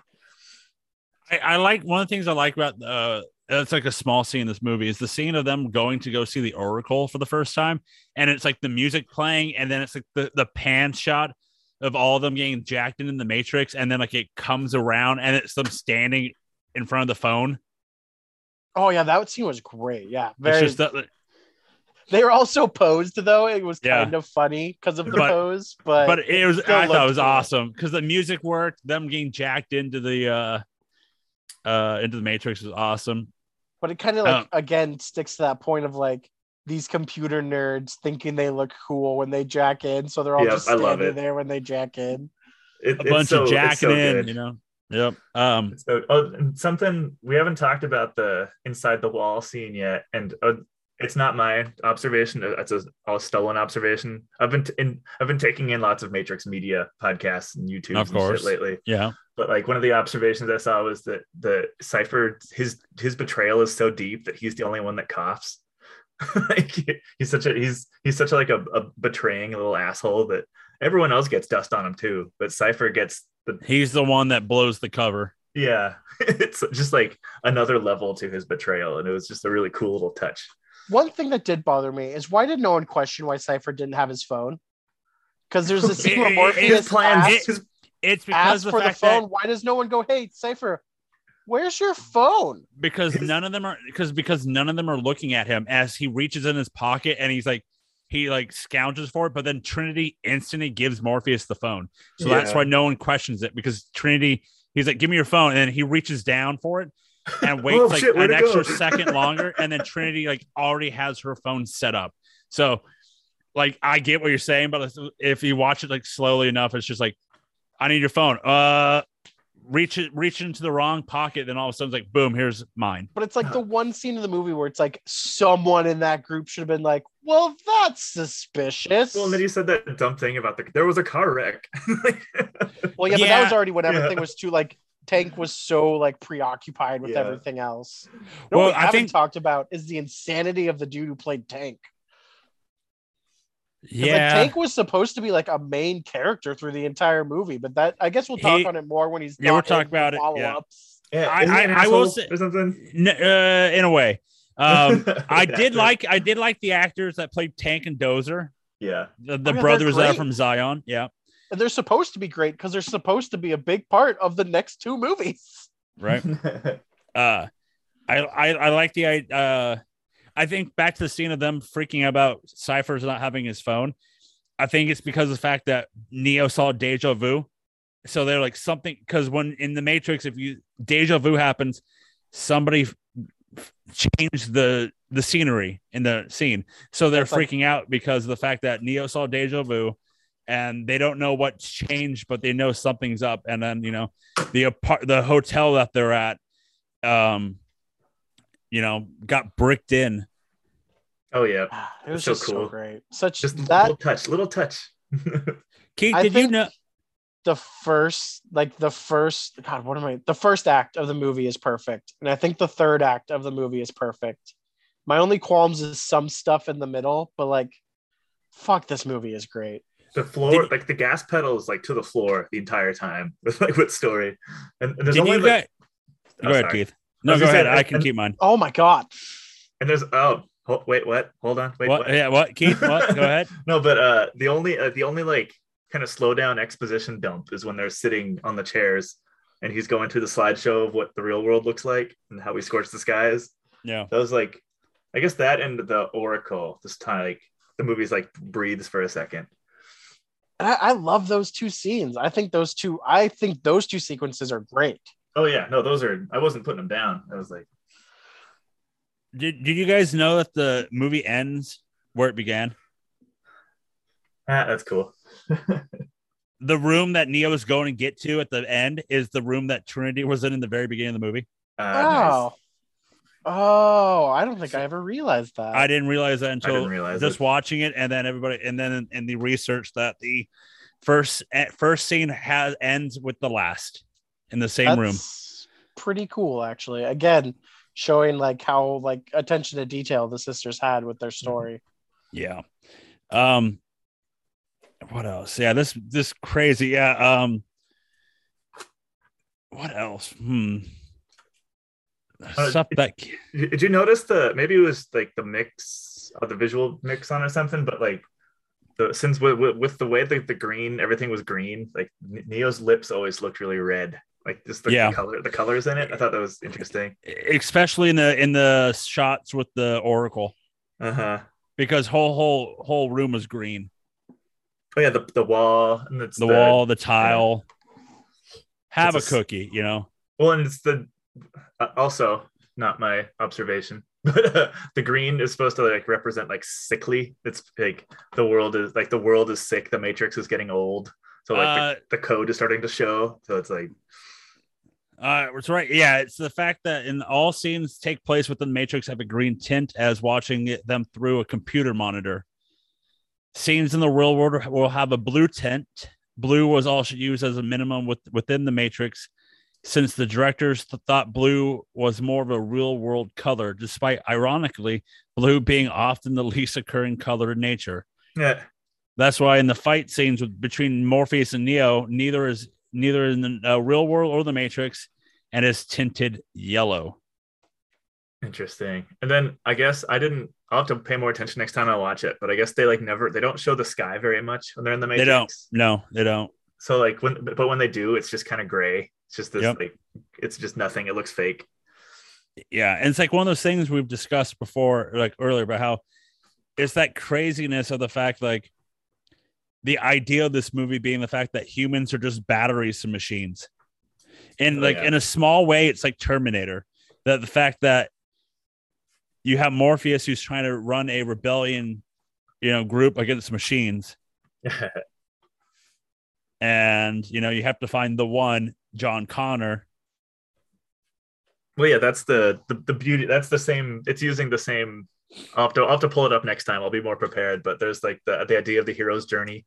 Like this is a very like the Matrix 1 especially is like a very English class. Like it's the Odyssey. It's a very simple hero's journey where Neo like has to like take a leap into the unknown and then make a sacrifice, then is like dies and is resurrected, and like it's a bunch of English major shit. I'm not an English major, but there's a bunch of English major cool shit in this movie. A lot of Jesus. A lot of Jesus. Oh yeah, that's why the Matrix 1 is, because the Matrix 1 is like the complete hero's journey. So like Matrix 1 is this like beautiful, short, perfect. It's a timeless story. Like this movie's going to be good in 100 years. It's like just because of the story structure. With this movie coming out in 1999, do you guys want to take a guess how many times bullet time was used in other movies in the middle of 2002? So in 3 years, how many movies did bullet time? Probably upwards of 50, because mostly Angelina Jolie. It was spoofed in over 20 different movies. Wow. In 3 years. Something gets popular, every hack director then has to do it. Mm-hmm. Did either of you two ever play Max Payne? The Max No, Payne? but we did watch the movie. This fucking podcast, and it was trash. They didn't even really do bullet time in that movie, which was bizarre. They did it once. They did it once in the movie at the end. Oh man, there's so much Matrix content. We'll have to share it, but we'll have to save it for the next couple pods. But like, okay. I was a big Enter the Matrix guy. I loved Enter the Matrix. Fucking no, even though the game was broken as fuck. Yeah, like it was such a good like. I'm really hoping, and we'll talk about it when we get to the new movie in 3 weeks, but I'm really hoping this revitalizes the Matrix like lore. No, as an IP, 'Cause- yeah. God, a Matrix game could be so good with current gen consoles. Mm-hmm. Like, I want something beautiful. Like, imagine Cyberpunk, but not shitty in the Matrix. Yeah. Oh yeah. Well, Rick, did you do you and I are proud holders of next gen systems. Did you do the Unreal I've 5 not. Matrix It's demo? sitting there for me to do, but I've Oh. not done it yet. I've heard it's gorgeous. If you're worried about a time sink, it takes like 10 minutes. Like if you're worried about it taking too long. But yeah, it's cool. One other thing about like when we're talking about like the perception of yourself. If you look at when Keanu Reeves is Mr. Anderson, all his clothes are baggy, loose, and super large than he would be. But when he's Neo, they're all tight fitted because he's a big old dork. to be confined. Yeah, feel more confined in everyday life. It's that weird kind of. Cool. It's that weird kind of thing again. I'm just like, yeah. If you look at everything, it's just like, yeah, But yeah, this movie is crazy. The final fight scene with him and the subway scene is chaotic. And I love the fact we have a fight scene for like 4 minutes, and then Neo's like, I gotta get the hell out of here, and it's just like becomes another cat and mouse chase scene of like, Tank, where the hell do I go? It was I love that bit of them jumping at each other and just shooting the guns off near each other. Yeah. To the landing and going, you're out of bullets. You're out of bullets. Like, it was just, it was so gorgeous. Mr. Anderson. When I was younger, I used to just watch that scene a lot. I'd fast forward to the part where they get the guns in the loading program, because that's like when that once like from that until the helicopter crashing, it's like that whole sequence is just. I used to love it when I was young. I still love it, but I almost wish they used that between room more, because it is such like a cool thing. Yeah, it is cool. In a deleted scene, there was a scene of Cypher telling Neo that Morpheus identified several other candidates as the one, but all who died fighting the agents. Well, like, we know that there's other candidates for the one, right? Because they're all the kids and stuff in that room. They're at the Oracle. Visit the Oracle. Mm-hmm. But the idea was going to be for him like, yeah, you're really not the only one. Yeah. To drive home the point, like, hey, this has happened a bunch and a bunch of people have died. By the way, that'll be a big part of the Matrix going forward, that this has happened a lot. Well, and yeah. Go ahead. I've heard one number thrown out that this is 600, supposed to be like 600 years after the war, like with the robots won. So they've been. Well, what? Do they establish? I mean, we'll know when we watch. Well, when you and I watch Animatrix between these next two, because they established that the time frame in this is somewhere in 2199. They're not exactly sure, because obviously, like, they've lost that ability to double check that. But do they say in Animatrix when the war started? I mean, so yeah, sort of. But because of like the idea of the predecessors and how many times they've gone through this, like.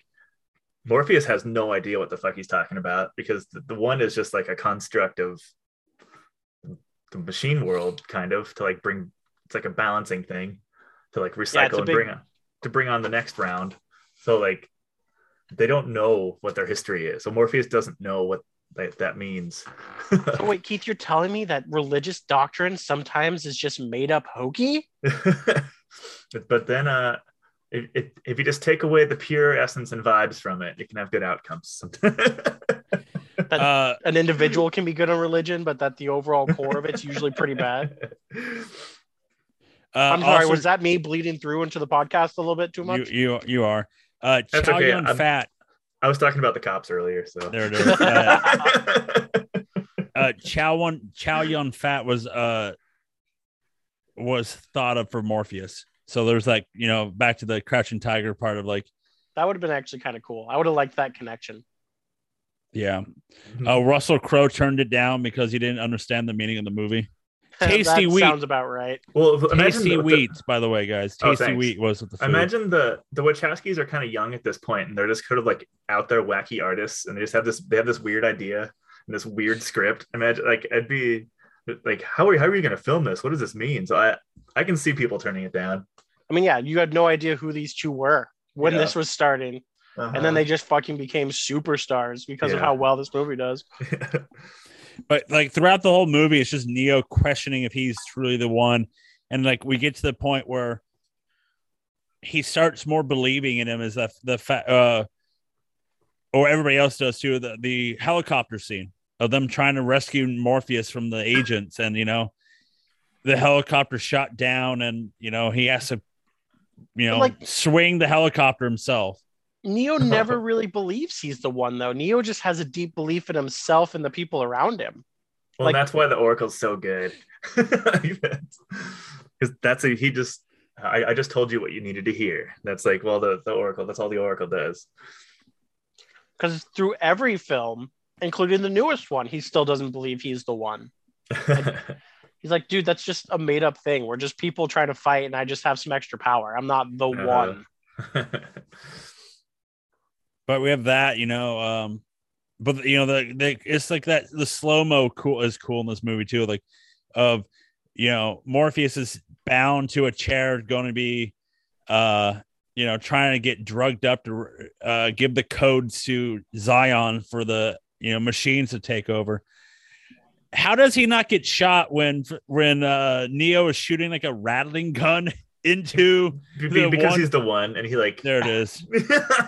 I mean, he was very directly like going all around him, and then he hits like no one though. You know what I mean? Like he doesn't hit any of the other. Well, he hits Agent Smith. He rails Agent Smith. Yeah. He kills two. He gets two of the agents. Because there's the one standing in the back. One gets through the door, and then he rails Agent Smith up. Yeah. This movie, there's a lot of death and carnage. I can see why it's like maybe not technically very a hard R rating, but like there's a lot of corpses and violence in this movie. To be fair, no more than I've seen in plenty of PG-13 movies. Oh yeah, well, how many people die in Avengers 2? How many people die in every Star Wars movie? Exactly. Planets too. All the innocent contractors in the Death Star that the body count's 39. The body count's only 39 in this. All the stormtroopers who are just trying to escape their shitty lives on planets, and their only way was to enlist. Like, they're just trying to eke out a middle class living. Like, how else are you gonna do that other than by joining the Empire? It's like a solid retirement. I don't think we could ever do Star Wars. We're just gonna meme the whole time. We should never do Star Wars. Maybe we will down the line. Maybe there will. We're just gonna meme, and then we're gonna get mad and yell at each other about some stuff. It's gonna ruin friendships. If we ever do Star Wars, we'll have to make it a trilogy, but pick 3 movies out of all the 12 of them or whatever the fuck. First of all, there's 9, unless we're gonna include Solo and Rogue One. And Chris, which I have an idea for that. So we'll watch all of them at once. It's fine. It's fine. Oh, I'm sad they delayed Rogue Squadron. Yeah. But yeah, this movie it's fantastic. Keith, do you have any reviews from the grave, or is he alive at this? No, he would be alive at that point. I know he would be. I do. Look at me, all prepared. I got it right here. For once, only after we yelled at you last year. Yeah, I'm still thinking about it. That was like the last thing I thought about before I closed my eyes last night. Yeah. New year, new me for Keith, right? Get everything right the first time. But a very alive and very happy Roger Ebert on March 31st, 1999 gave it 3 out of 4 stars. The Matrix is a visually dazzling cyber adventure full of kinetic excitement, but it retreats to formula just when it gets interesting. It's kind of a letdown when a movie begins by redefining the nature of reality and ends with a shootout. We want a leap of imagination, not one of those obligatory climaxes with automatic weapons fire. I disagree wholeheartedly, but I understand where he's coming from. It's funny because I think that's his like shock of just watching it, being like a movie critic, watching movies over and over again. But I think if you like revisit this movie 20 years later, like we're doing, like that shootout is just perfect. It is like a standard for action films at this point for the current action film. There was a part in the shootout with at the very end, and they do the wide shot of like then like a piece of like a a pillar falls. That wasn't supposed to happen. That just happened, and they're That's like, so we're keeping perfect. it. We're just keeping it. I mean, Well, it was- I think you could argue there's been I think three of the best pure action film scenes are from like the last 25 years would be this one, the John Wick scene in the like sauna where he's like just Ooh. popping people the whole time. Yeah, And going then, up the building. Yeah, yeah. And then, oh God, it's escaping me the other one. Shit. John Wick uses CG blood though. It's perfect there it except for the is. CG blood. There it This is. movie uses real blood. And then one of the real scenes people. in Actual real blood to Taken, actually shoot people. and I can't remember which one it is, but there's a scene in Taken that I think is like a perfect action sequence. Oh, nice. Because the first Taken movie is just so divine. Oh yeah, Taken 1's fun. Isn't there one? There's the like multi-cut criticism that came from one of the Taken sequels where it shows like Liam Neeson jumping over a fence, but it's that's like, Taken 3, and it's like shot. It's like 35 different shots. Yeah, it's just him Look, struggling. you to get try over. jumping a fence when you're that old. That's Exactly. So the budget for this movie, want to take a guess? God, I would probably say the $60 million range for 99, which would be a lot. Let me go $92 million. Rick's close. It was 63 million. Ooh, nice. Because Keith, you were doing like if this movie was made now, it would be in the $90-100 million Oh, yeah. range. Yeah. But this is 99. But there's a rumor that the studio had little faith in the project and only gave the Wachowskis 10 million. But then allegedly the director spent the entire amount on the opening scene alone, Oh which Jesus. impressed the studio significantly for them to greenlight the rest of the budget. The story was later discredited, however, that there was a hint of truth when the studio executives were unhappy with how the production moved along and threatened to intervene during filming. So they filmed this movie in Australia because of the lower costs, and that's why if they filmed it in America, they would have made like the budget would have been like 100 million. Joe, do you have the thing as our local lore master? Do you have the thing about the Wachowskis doing the Stanley Kubrick thing where they do like 90 takes and that's like how long it takes to get a good take? Oh, they're like those multiple no. shot people till they love something. Or like whether or not they get good takes, they'll just keep going until they hit 90. Oh, like they just that's annoying. That'd be so annoying as an actor. That's why like so like Matrix, like by the end of Matrix Revolutions, everyone's just miserable and like hating life. I don't know, I'll have to like look up that info somewhere, but I've with my Matrix media intake, I've heard that story. No, I haven't seen that or anything. So the sisters a little up their own ass by the third movie too, because Yes. like of how much popularity they'd gained. because Makes yes, sense. and that would be in the future pod. But yeah, they got a little ego headed because of the fact that Matrix exploded in that time frame, because they made like one of the top 5 action movies ever made. and yeah, And we'll point to it, but like they talked about how much it costs to do the freeway scene in the next one as like a good thing. yeah. Also, by the way, the other agents' name were Agent Brown and Agent Jones. Oh, that's No cool. one cares about them. Yeah. So let's go to the gross for this movie. Domestically, this movie got $171 million. Because I don't know why I would have thought it'd been more. It was R-rated, I think. Yeah, R-rated. I guess this is also another one of those which like lived on because of DVD. Word of mouth. Word of mouth. Yep. Well, and I was too young, I think, to fully realize it. But like I guess there was a whole like, what is the Matrix ad campaign? Yep. Oh, they Oh had yeah, an the ad ad, campaign yeah. was like massive. It's like one of the Yeah. biggest ad campaign like success Yeah. stories ever. Because they didn't give away a lot. Apparently, it was Yeah. just literally, what is the Matrix? They like showed some bullet time, and like that was it. Yeah.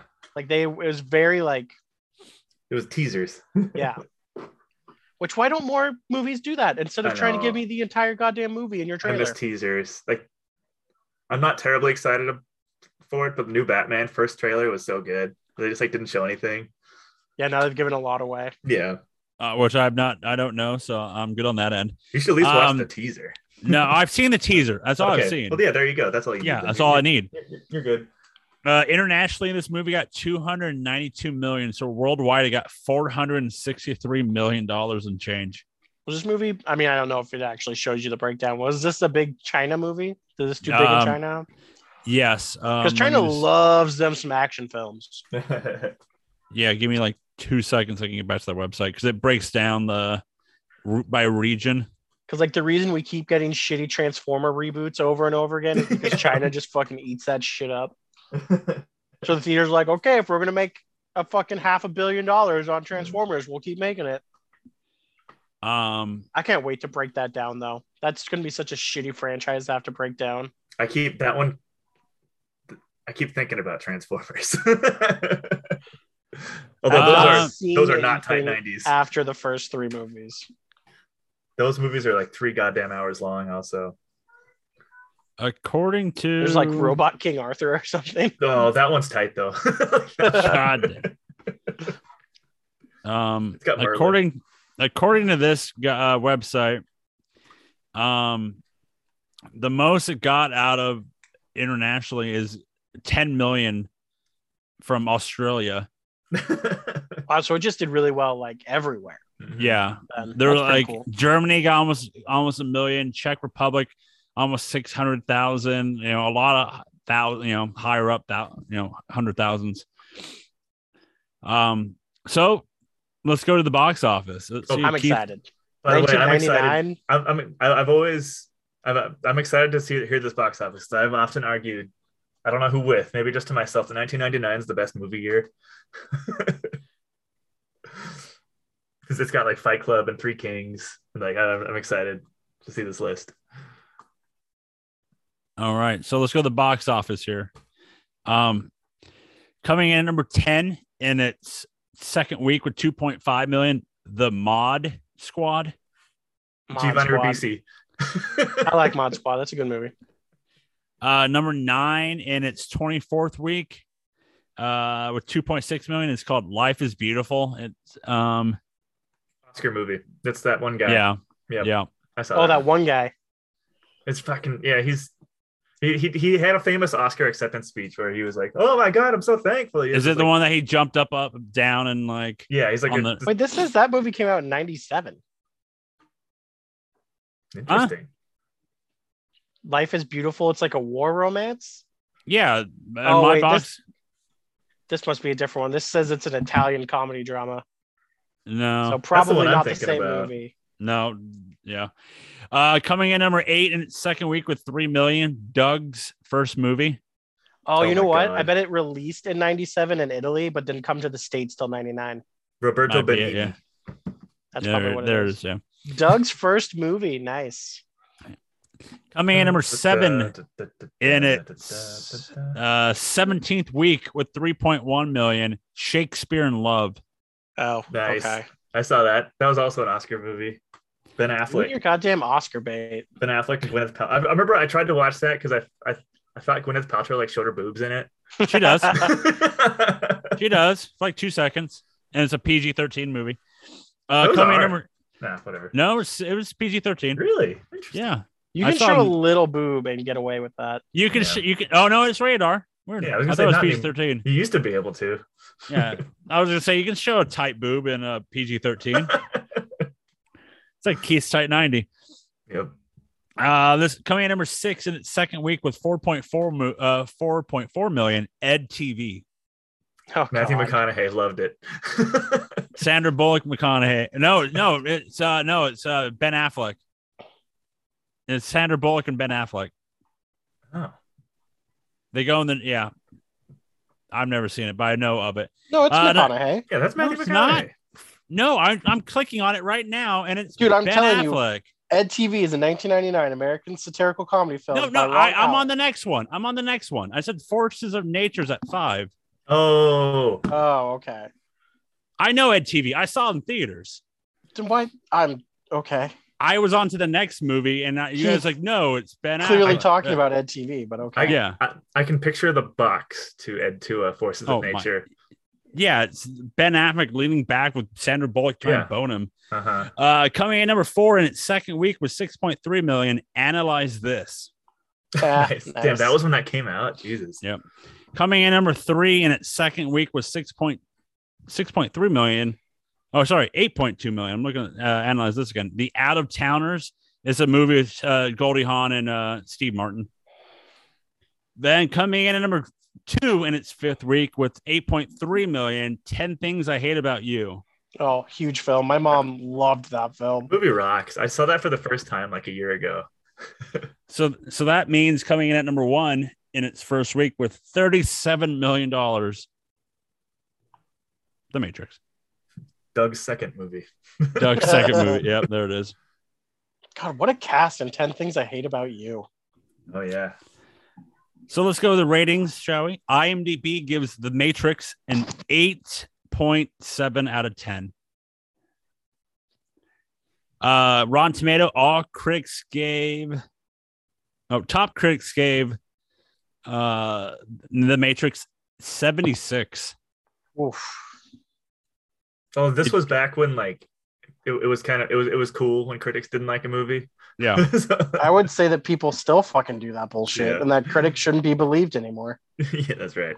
All critics gave this an 88. And audience gave this an 85.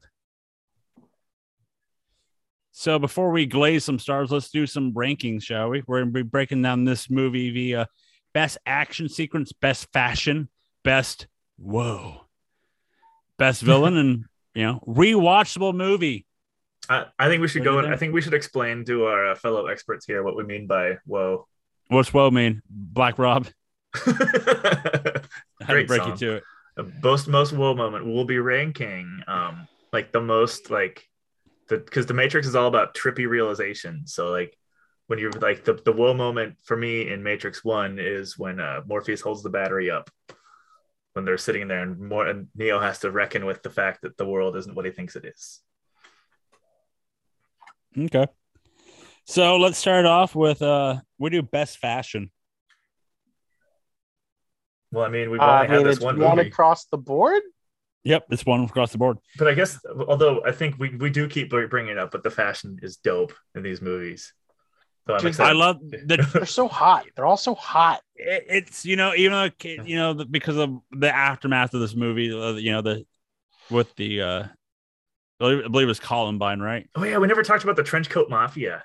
Because the trench coat. Huge. Let's bring it up. We can bring it up now because like one of the main things is the trench coats. They were still that was a big moral. The Matrix had a moral scare behind it. That was some last ditch effort of the 90s to like deliver one more last like moral majority, like, oh, we shouldn't be watching the Matrix. That's gonna make school shootings happen. Kind of like, I mean, Marilyn Manson turned out to be a monster, but they blamed him for school shootings and like they blamed rap music. So like this is just like Matrix is on that list of like stuff that old people hate. That's also why it should be required viewing. Okay. But yeah, it's that it's that crazy thing of the fact that there was a school shooting and they dressed up like Neo. That was like the whole point. And then what Keith was saying, like, once again, it's like that bad publicity, we did Scream, and after Scream came out, a lot of people did, all that stuff. And it's just, there's those some people that just, take it too far. People lost their minds when Mortal Kombat came out. the original video game because the blood. Yeah. But let's go to best or most whoa. What mind tripped you? Oh God, the whole movie's a mind trip. I don't know if there's one scene specifically. Well, no, the biggest whoa moment's probably when his mouth closes up. Oh yeah.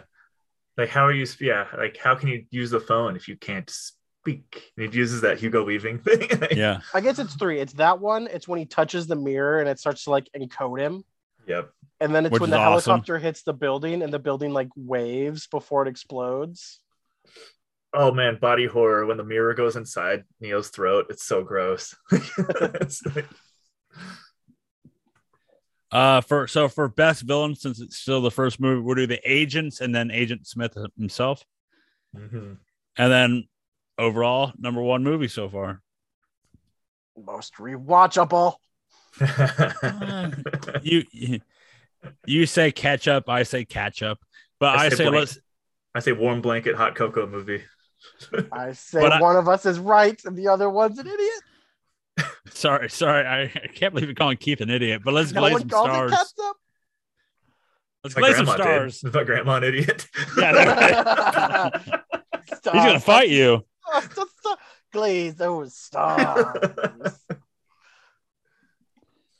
So, Keith, Oh, what do God, you I have to go give? first? Yeah, why not? Since Keith, you're this the is the first star glazing of 2022. Big, and I don't. And at this point, I don't even know if the stars are real. If it's just like a projection up in the sky, I don't even know. I mean, it's not fucking Batman's signal up there. How can I glaze upon what is maybe not real? Uh-oh. He's getting all like philosophical and shit now. You know. How can I bust upon? How a can I fake thing? bust if I know I can't bust on her Yeah, in real life? How do you know? How can you bust? Do you think that's air you're busting? Yeah, in? do you think that's- How Is can that you air? bust?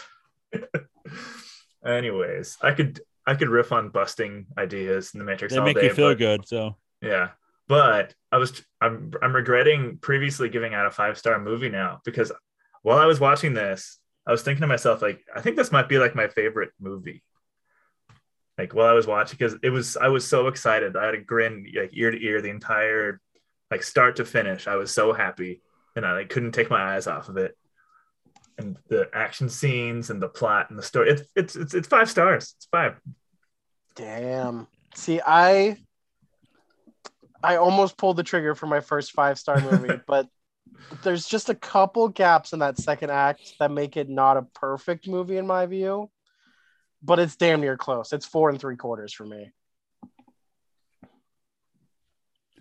I am giving it a 5. They rewatching this. The least eventful 5 I've ever. I know. Well, you know, I've given up the most so far, but the idea of the fact, like, watching it like this past couple times, and it's just like there's a lot more lines in the movie that I know than I thought I did not know I knew. Like, it's just like, you know, holy crap, of like, you know, is that air you're breathing? You know, or a lot of the get up, you know, help me, all that stuff. You know, I it's just say like get up, Keith, when I like don't want to get up to go to work in the morning. all the time. Yep, same. Get up, Keith. I say get up, Keith, all the time. Yep. Yeah, but you're talking to something else. Yeah, get up, Keith. Damn, you named it Keith too. Yeah, wait, what? Didn't we all? Well, boys, we've set a new record. The Damn. Matrix at 4.9 is now our highest Wow. rated individual movie. Crazy. I mean, yeah, it's huge. It's worth it. I think. It's Yeah, huge. So our top 5 is The Matrix, Ghostbusters, Austin Powers, International Man of Mystery, Fast 5, and the first movie we ever watched, still holding on at the 5 spot, Predator. Man, if you just like handed me a stack of DVDs, I'd be pretty happy. such a variety too. You know, but So we kick off the new year with a 4.9. we have a full 10 days to find out if we'll break that this upcoming year, right? 10 days in a year, right? Yeah, Sure. 10 days. Got it. Okay. Well, So hopefully, did we just like kick off the year at like the ultimate high, and now we're Yep. just going to be chasing that for the rest of the year? now the waterfall is going to keep going down. Everything only gets worse. That's the that's the Is moral. this why of TLC 2022. told me not to go chasing waterfalls because I'm just going to be Mhm. disappointed? Don't creep. But we're creeping on as next week here on Fake Movie Experts. We will be discussing Matrix Reloaded. And let's see how the sequel lives up to the original and see where they go from, you know, because as we said earlier, this was a pitch perfect movie to end the franchise at. No, But- Joe. I'm going to pick Pitch Perfect later as a franchise. Oh, okay. Please, okay. please. God, no. I love Pitch Perfect. Go to hell, Keith Sweatland. You can go to hell. Go to Aka Hell. Well, what you can really go to is nocellentertainment.com. That's right, nocellentertainment.com, where you can find all of our podcasts, all of our blogs, and everything that Keith. And you can check out my acapella album on there too. Oh yeah, We're, I sing, any discounts, anything? Or? I sing Green Day American Idiot in a cappella. But it's weird that you just dropped the F-bomb the whole time that you're. Any discounts? Or New Year, no discount? Use go to iTunes. Okay. Go to iTunes and use lube and you get that song for free. I was gonna say you can plug in a promo code Mark Maron podcast. Then it'll get you my acapella album for $18.99. For Keith is that rape pill. If you use the rape pill, see, the funny thing is that his album typically costs $15.99, so that promo code actually makes his album $3 more. Yeah, it was expensive getting permission from Mark Maron. All right. I heard if you use lube, you just got it for free, and Keith got no benefits out of it. So no, it barely lubricates. It's up to you. You can use the Mark Maron or use lube, and you can either pay more or Keith doesn't get paid at all. So use lube is the Napster of this conversation. Yeah, it's the LimeWire. If you support artists, you'll support Mark Maron. And you don't have to at nocellotape.com. And like always, you can listen to all of our podcasts wherever you listen to our podcasts. Who's ready for White Dread Ghosts?